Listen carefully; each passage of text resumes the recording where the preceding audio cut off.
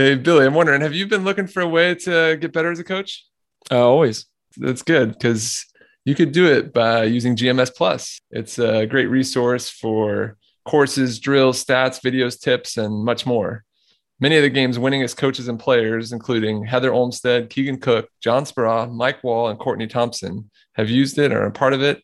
They're also actually have been former guests, so you know they're good. Personally, I've learned a lot from Gold Medal Squared, as have many of our guests. So if you're looking to win a state championship or an Olympic gold medal, GMS Plus will help you get there. Get 20% off an annual subscription today. Go to goldmedalsquared.com/CYBO and enter CYBO. That's goldmedalsquared.com/CYBO and enter coupon code CYBO. Welcome to Coach Your Brains Out, the show that explores learning from the top minds in volleyball and beyond. With your hosts, John Mayer, Billy Allen, Andrew Fuller, and Nils Nielsen. So it sounds like, your practices would be really fun. There's doubles, there's spiking, there's small-sided games. What do you do for youth athletes when it's something that, is part of the game, but more dull, like rotations? How do you make teaching rotations maybe fun, or how do you implement it? Great question, because I watched this unfold in New York this weekend. The first thing I do is motor learning. We know that humans have a limited ability to process info.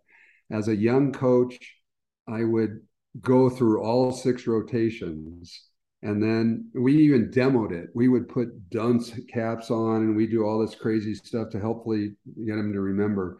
And the kids would be, 150 kids in the camp were sitting there watching, and then all of a sudden, okay, let's go do that. And they remembered nothing. Everything we just did was a waste of time. They remember 0.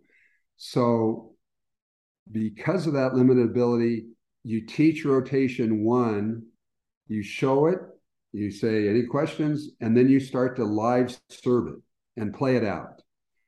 And then they get back into it, and they get back into it, and they get back into it. And then you say, okay, everybody, we got that rotation. Now let's go rotation 2. This is where we're going to stand. So you're going to do this. And I don't even really start to tell them, because if you've got a developed program at all, it's really great when the more experienced players teach their peers or the younger ones rather than me. That's really good stuff, because that which you teach, you learn. And when the kids are teaching their teammates, that's better. And that's culture stuff that's good. So you get the seniors to explain, this is how our pattern is, assuming that they had you the year before or whatever. And you go through each of the 6 rotations that way, and then you speed it up and speed it up and speed it up. I feel bad for those kids that had me as their camp coach in the 70s and 80s, because I was not effective in teaching how to learn faster. I was still, in some ways, teaching the way I was taught. So do not do every rotation, do 1 and then do it. And then when it's time, rotate to the next one, and then maybe even back up and remind them 1 time on the old one, and then go forward to the third. That whole thing that Karch, knows so well, that the research shows that random training, or just anytime you don't keep doing it in a row, but start to randomize it, they have to problem solve and remember it. And that's remembering is the product of, or the sign of real learning, not of, oh, look, they can do it today. And then they get in the gym on Saturday and they go, I don't remember, because the retention wasn't there. So much of the research you put into your books and some of the stuff you've been talking with other people on podcasts is, how do I retain it longer, and how am I able to retain it and perform with it in high level stress competition, rather than I can show it in practice, but I can't do it in the game. Yeah, it's a great way to teach it. How do you handle practices when you have a variety of levels? Like you have a mix of experienced players and then beginners?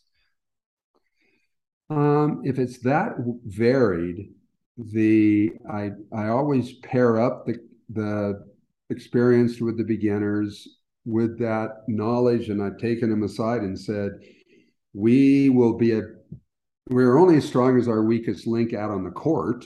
So we need you to help create the substitutes and these game changers that are going to come in later out of these new players. And your knowledge coming from you is way more impactful than me saying it or me teaching it. And so I get them to start teaching the culture early on. I get them to not only role model it, but to say, this is how we do things here. And this is the why, because the player who knows why will beat the player who knows how. And the coach who knows why is going to beat the coach who knows how. So it takes longer to get into the why, but it is far more valuable for the long-term effect of the program. So beginners are lucky because they don't get this old fart teach them. They get somebody that's maybe a year older than them or 2 years older than them. And that person is, helping them as part of belonging on this team. I am here to help you. And I remember 2 years ago when I was a beginner, Mm. No, it's good. And I like the idea of framing it that way and actually addressing it. Otherwise, that might be the difference between a experienced player looking annoyed to be paired up with somebody and like taking on that responsibility and the challenge. That's cool. Yeah, that's exactly what we saw. Long Ping, would pair up with the freshmen and kind of guide them that this is how we do things here and laugh. I think it's also really important, Billy, to create. I think it's really important. I was working on the Cleveland Guardians today, and we're talking about a book that I'd recommend you, and you can probably talk to Stephen, but it's called something about do hard stuff or, do hard things. And the Guardians broke out we had a group breakout, and then we came back and talked. And what I saw in this group discussion was this whole thing about, belonging as part of the teamness, but to make it safe to err, even if you're a pro, as you're learning. And, I think Karch and John both do that with the national teams really well. They model Karch, that was a terrible drill. I screwed that up. I made a mistake. He models that he errs and he accepts it. And of course, the national team considers errors opportunities to improve.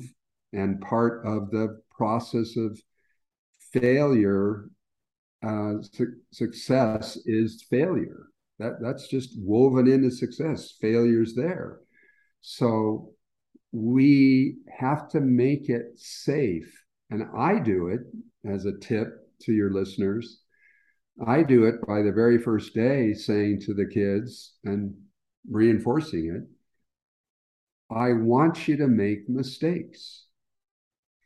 I don't want you to do what you're already good at. We're here. This is a new season. I want us to push our envelope, do new things we've never done before. In doing so, I accept and I expect and I have no problem with mistakes.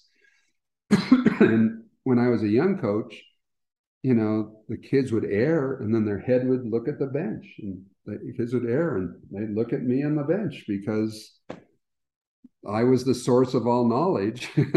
And they were afraid if they erred, you're going to sub me out, which a lot of coaches do, which is, not the right way to teach. John, was the book Do Hard Things by Steve Magnus? You got it. Do Hard Things. Right. Cool. I got to check it out. Yeah, it's fairly new, and it was, like I said, the Guardians staff is reading the whole thing and underlining it, and we were talking about things that apply to the Major League Baseball level. Yeah, sweet. So you mentioned like encouraging servers to serve hard because eventually, that's better than just kind of keeping it in. And at the same time, you mentioned like maybe not blocking at a level when it's not advantageous to you. How do you find that balance between like winning matches at your tournament this weekend and developing for the future? I'm thinking like, especially one thing that comes up a lot is, trying to get 3 contacts versus kind of just shoveling it over and winning a lot of games that way. Yeah, I mean, I think at the lower level where they don't read as well, unless you are training over the net and helping them read, you do lose. It's one of the unique things about our sport. At the bottom level, the worst team wins. If you're the 3-hit contact team and they're the 1-hit, they beat you for about 6 to 8 weeks, I'd say, before your kids start to win that. Now, that said, it means that while we are going to train 3-hit, in our scrimmages, we also have to address what our opponents do, which is hit it over on 1 and not spend the whole time working on 3-on-3 and then get shocked by the person who hits it over on 1. You shouldn't be shocked by it. You should actually develop confidence by practicing it in practice in your 6-on-6 situation where you simply say, you guys all have a virus. Your virus is any ball that comes on your side, it goes over the net. And you guys keep playing 3-hit volleyball and let's see how we do. And, I think that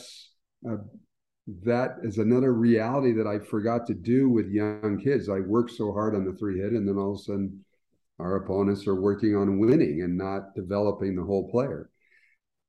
I hope, and if I didn't make it make sense, the only reason I don't block is because one of the higher level skills or knowledge things that coaches, I think, fail to understand is teaching those who can block, does that hitter deserve a block? Because a lot of level the hitters don't. And at the same time, not putting a 6 rotation, everybody blocks system into play, but teaching blocking when they can get that high. And, not even this high. I'm not going to teach blocking. And people say, oh, well, there's the soft block. I'm sorry. Nobody hits at this level a block that deserves a soft block. A soft block is when you're playing at the high level and you're late and you're going to attempt to deflect it, before it crushes to the floor. That's a soft block that has value, but nobody hits at a level that crushes it that deserves a soft block when the team, could soft block. I don't teach soft blocking. I teach digging, reading. And remember the old rules? You guys may have played under, you're too young. You didn't play under. And I don't mean old rules of the court different size. I'm talking about you couldn't block over the net.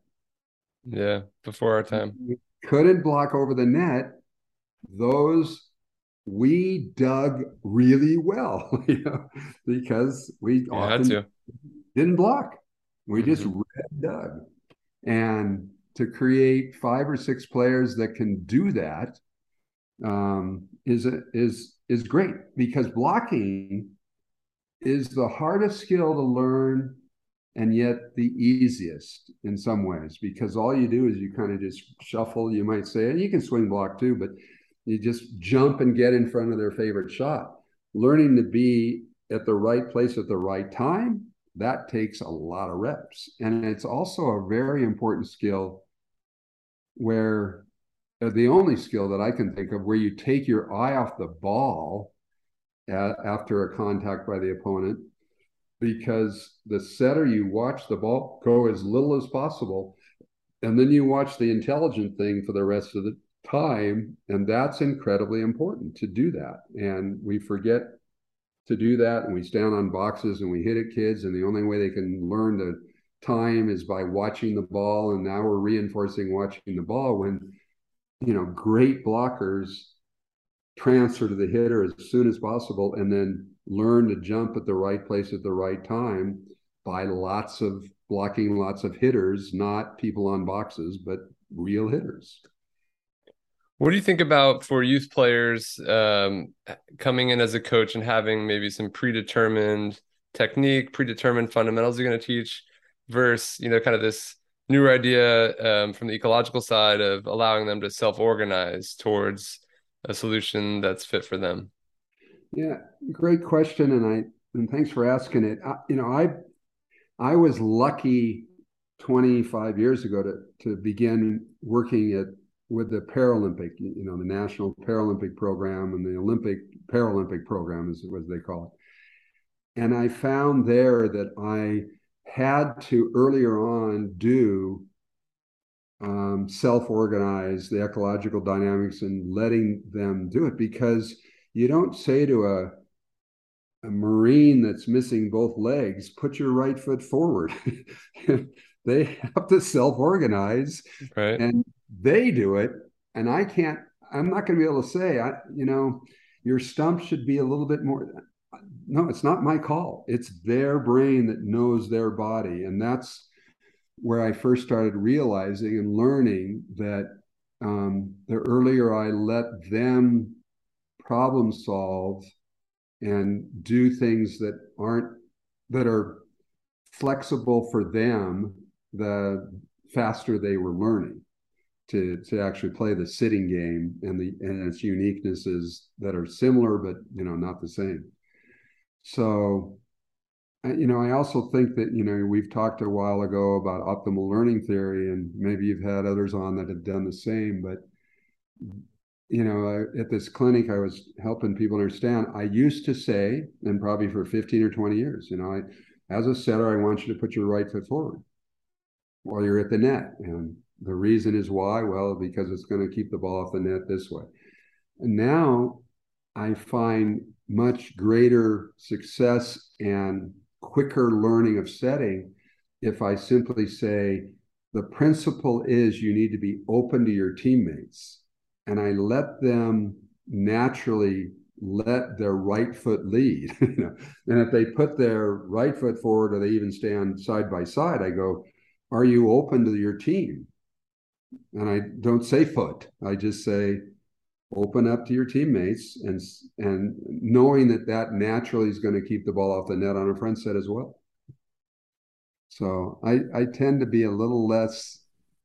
My cues are very generic and whole. It's like here I'm just going to say, since you're setting a ball, I'm going to say ball. And then I used to say, don't swan or don't pull your arms down and all these don'ts. Now I just say swan, superhero. And somebody else said marshmallow, unicorn. Yeah, I like that. That's pretty clever.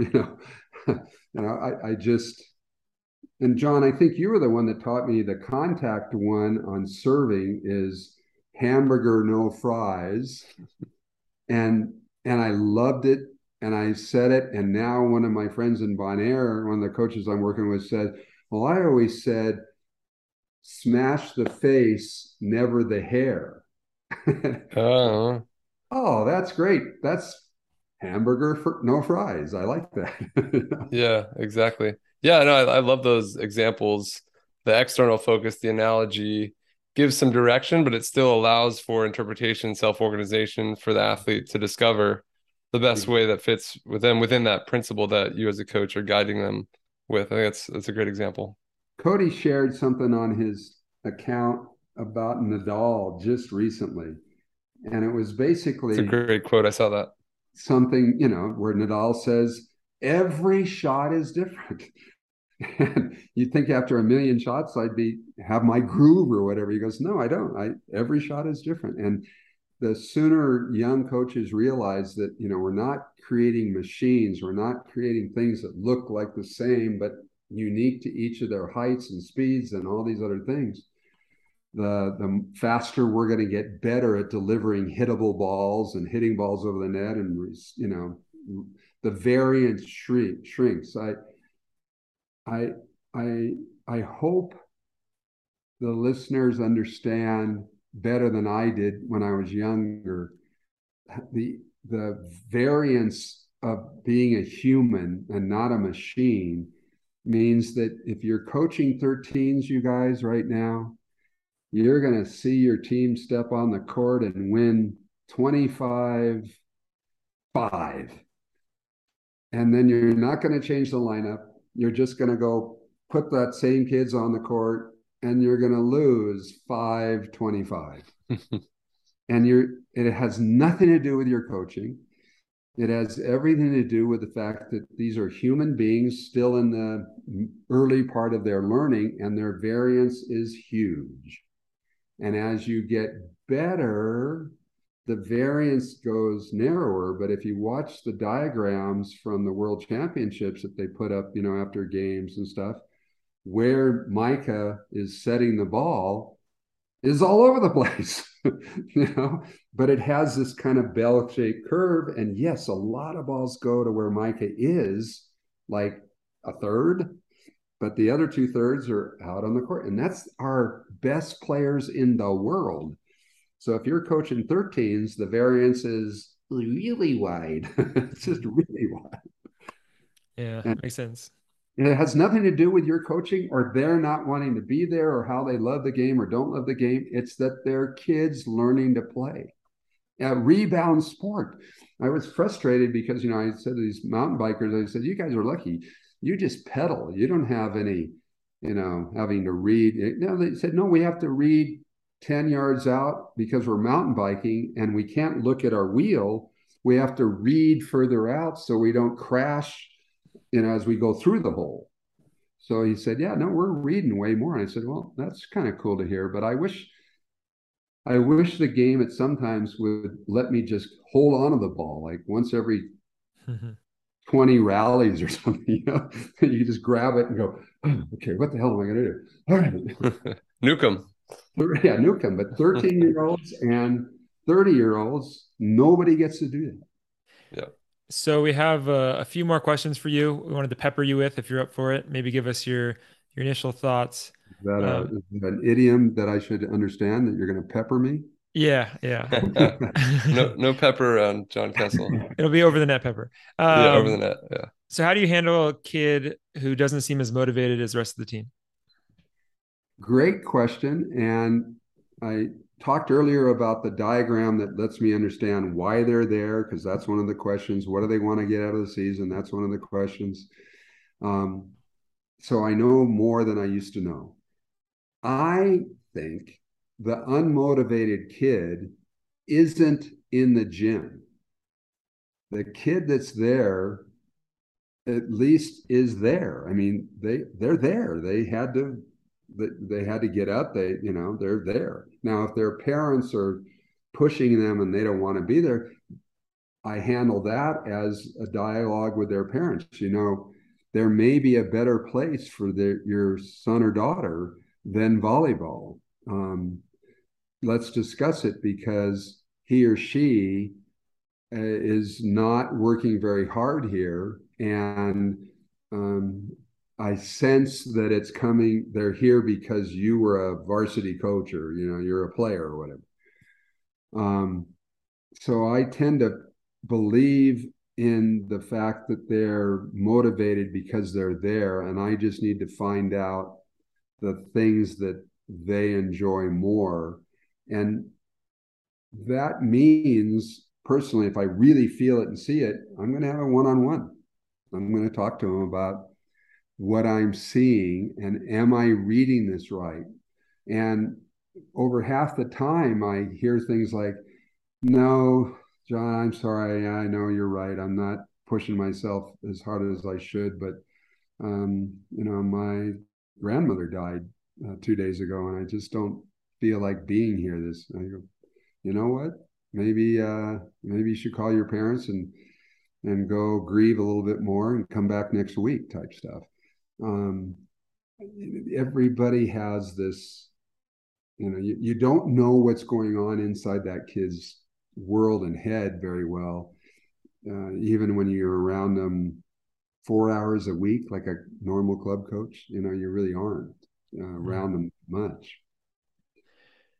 Cool. And what do you think about thoughts on penalties and consequences in youth sports? I still see, across the gym, like people running lines and teaching discipline. Yeah.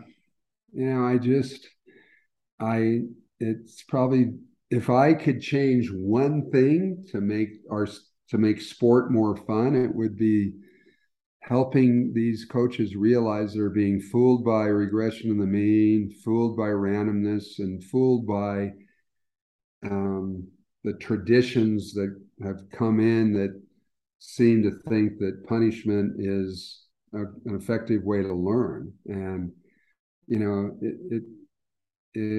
it can motivate you, fear, but it's a really horrible compass as to what direction I should be going.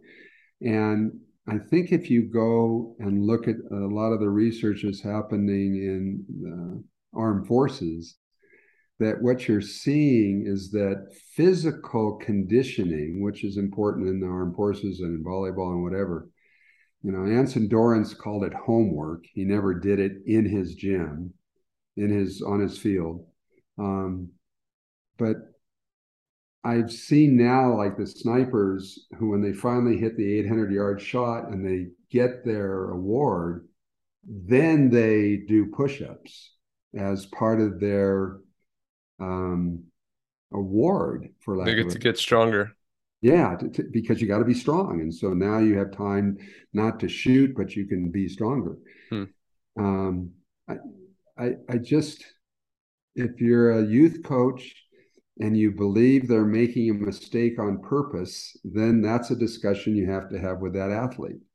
But if you're a youth coach and you see your kids not moving, not reading well, not hustling, I would say you first have to look at the way you train and the way you coach, that those kids are not failing in front of their friends and family on purpose. And please also remember that in every match played in the 125 years of volleyball since its creation, 50% of the teams lose. And if you're punishing them because of losing in any way, shape, or form, you're going to be kind of miserable for most of your coaching career. How do you think youth coaches should handle playing time? Thinking of examples like, should the better players play more? If someone missed the practice, should they be punished? How should they handle those sorts of scenarios? Great question. At the youngest level, countries that are smart have rules of enforced equal playing time, like Canada and Brazil, where the first game you have 6, the second game it's the other 6, and in the third set, if you need it, you then can play whoever you want. The first team, mix it up or whatever. Because of my desire to have development at the youngest level, I'm going to say 12 to 13, I'm going to go with saying to the parents, this is how we're going to be playing nearly 50-50.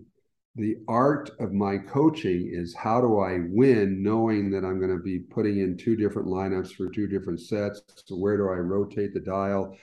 How do I get my second group best server? Do I mix it equal strong and weak, or do I go strong then weak, or whatever? I purposely say in advance, we're going to be playing, your kid's going to play at least 40, if not 50% of the time.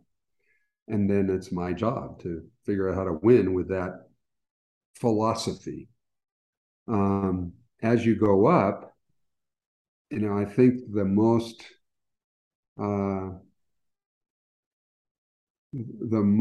viewed blog I ever had, I think it got 4,000 likes in the first 2 weeks or whatever, was a blog that I believe in, which the title was something in the effect of, you're paying for practice, not playing time. And what I attempted to help parents understand is that while in my belief of playing in front of you and in playing in front of grandma and whatever, everyone will play in every tournament, that at the level we're at nationals or whatever, we're not going to be playing 50-50. And where I came from on that is I showed the amount of money they're paying and the amount of hours that they get in training versus the amount of and contacts their son or daughter gets in practice. So if we go back to that first hour of ribbon, we're getting thousands of contacts, which is how you learn, by doing. To in the competition, when there's 6 on the bench, 6 on the court, the other team has got 6 and 6 or 10 and 10 or whatever it is, the amount of contacts the average player outside of the setter is making is some, 150 or something in a tournament, which we can knock off in an hour of practice.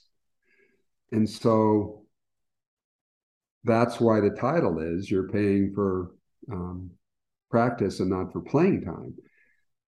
You got to balance it out again with your coaching philosophy. And at this lower level, I still work hard to play everybody more because winning and losing is not that important at the 12 or 13-year-old level. Initial ability does not correlate to final ability. And so I want to keep as many kids loving the game as long as possible.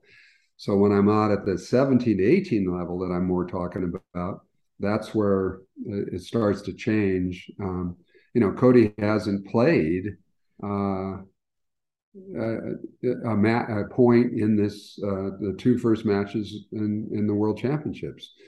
He's there in a different role. And if you didn't pick up on it, I said game changer. I think that's a Karchism that, he doesn't call the subs, he calls them game changers. And I really like that. That's the role. Are you calling up the coach complaining all the time for Cody? Just kidding. Yeah. I don't think John's heard a peep from me or Mike Wall or anybody. I don't think they've heard anything from me. I just get to turn it on at 12:30 tomorrow afternoon and hopefully see him play. And I was proud to see him beat Brazil and start the entire match and never step off the court. And I think they were the first team to beat Brazil and Brasilia in history. Brazil doesn't lose in Brasilia, and the USA team with Cody starting beat Brazil and Brasilia. That's cool. A really cool thing as a parent. Well, any other tips on that topic on heading off parent issues or navigating that fun part of coaching? Yeah, that's a really, really good question. I do 2 things. One, and maybe if they're not confident, they can watch a couple of your podcasts on motor learning or whatever. But I literally spend an hour to an hour and a half with my parents, each team that I've ever had in the last 20 years. I didn't do it before, but teaching them the science that we know today of motor learning so they understand why we might look different. What was Rob Browning called it? We're going to lose the warm-up, but we're going to win the match. Because a lot of teams warm up in this coach-controlled, precise, boom, boom, boom, boom, boom, boom way.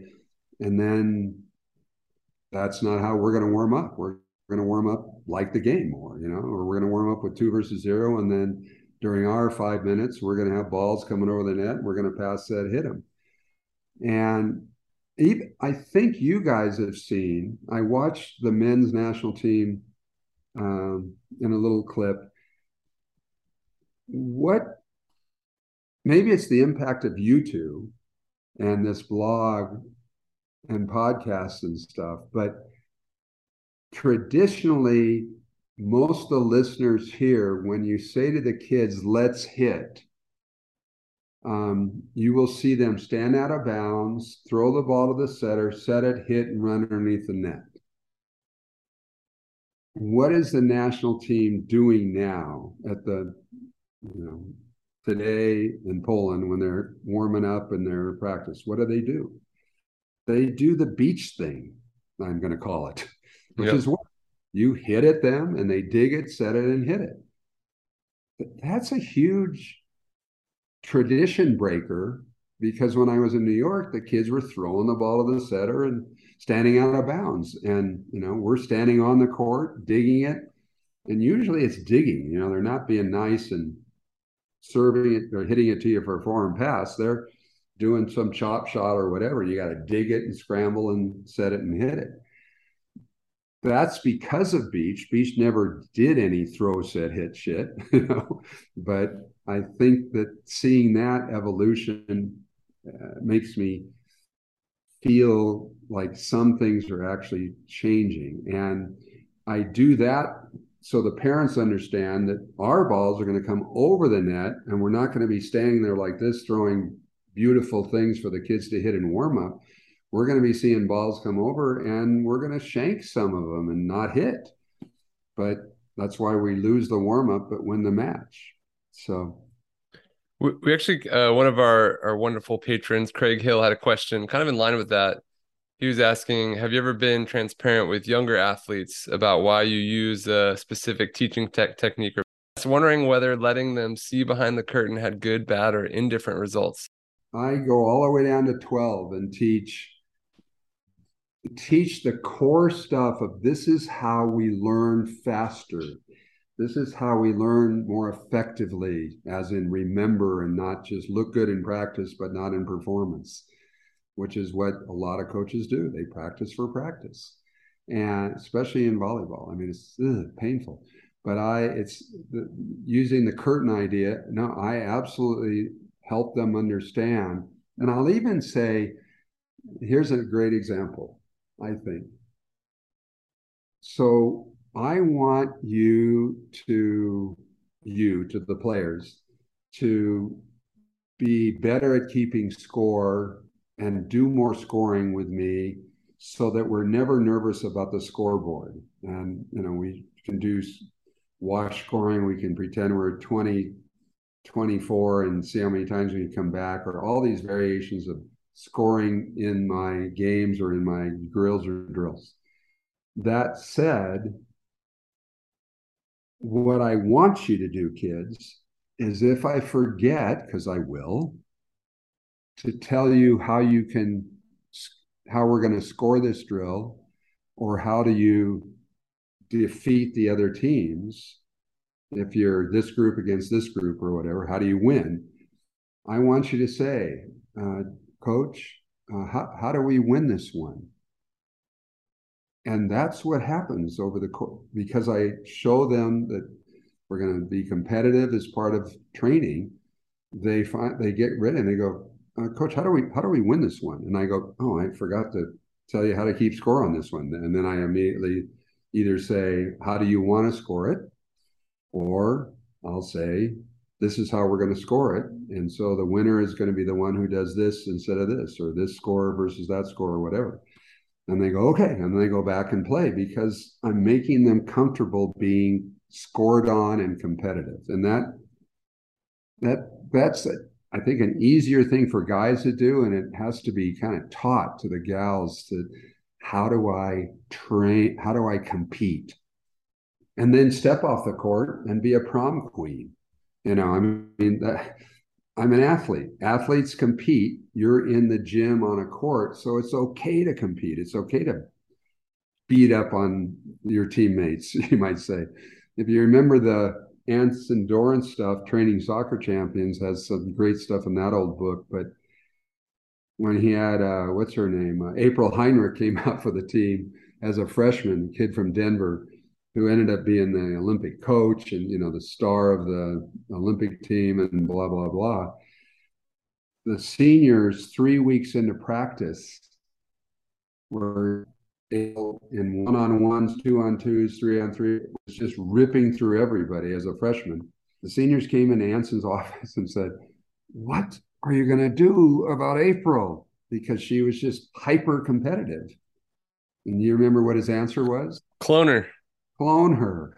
That's a great line. And that's what we need to do more, even with younger kids in the gym. But when we step off the court, We don't see that happen. So I'd say a little bit in closing, or in this closing of this topic, that Chinese proverb of winning and losing are temporary, but friendships last forever.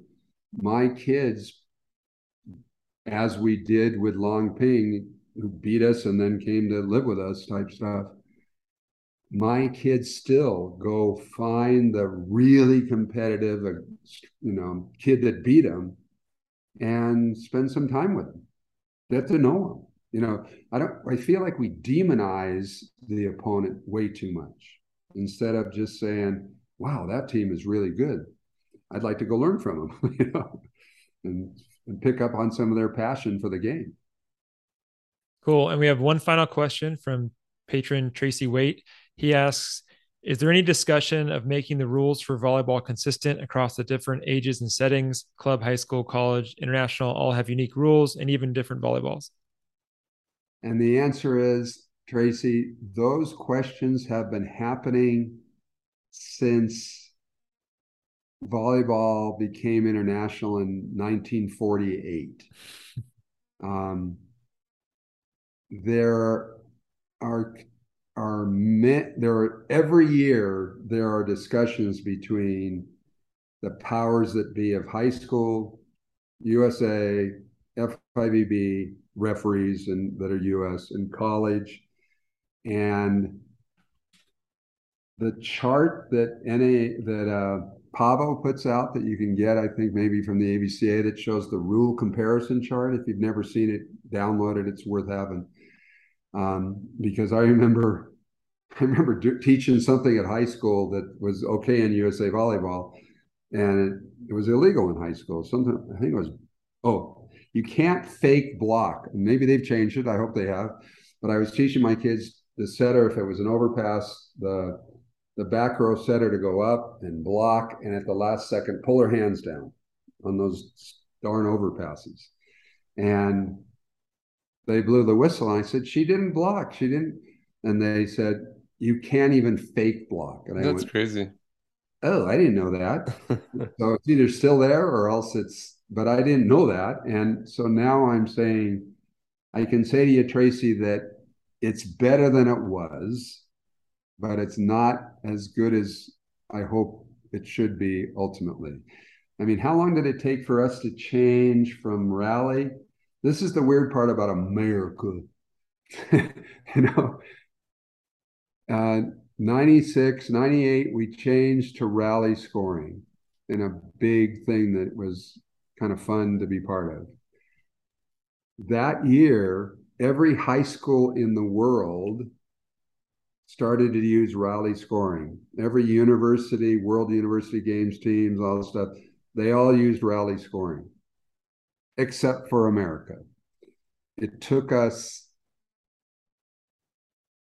3 years to get it collegiately, and it took 4 years to get it finally to take place at the high school level.